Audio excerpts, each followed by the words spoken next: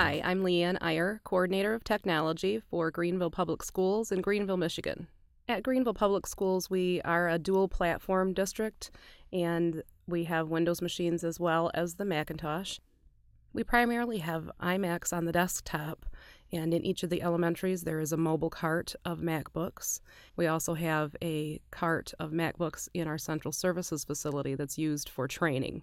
All of our elementary administrators and all of our technicians as well use MacBook Pros.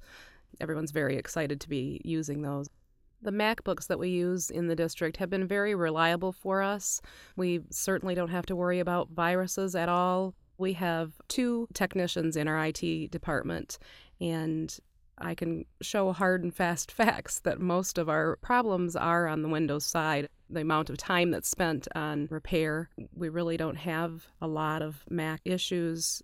Our infrastructure is our Novell network. We have 3 Xserves as well. We use the Xserves to manage all of those student computers, and we also are going to use one for a podcast server. With the 3 Xserves that we have, there are 2 of them that are older machines, and it's not typical for a machine that we've had for very long on the server level for us to upgrade and for it to just continue working. We would usually retire those servers. However, with the Xserves, we aren't doing that. In the IT department at Greenville, we heavily use remote desktop, and that has really been a time saver for us.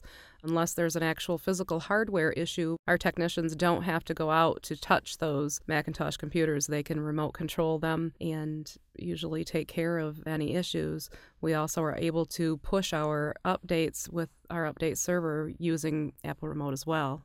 Apple Remote Desktop has really been able to help us utilize a little bit of monitoring with students as well.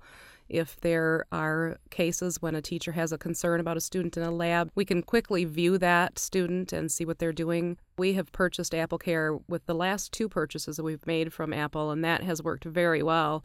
Very easy to talk to the technicians on the phone, and then someone is sent to us to make those repairs, which doesn't happen very often, but when that happens, you really like the ease of use that AppleCare has provided.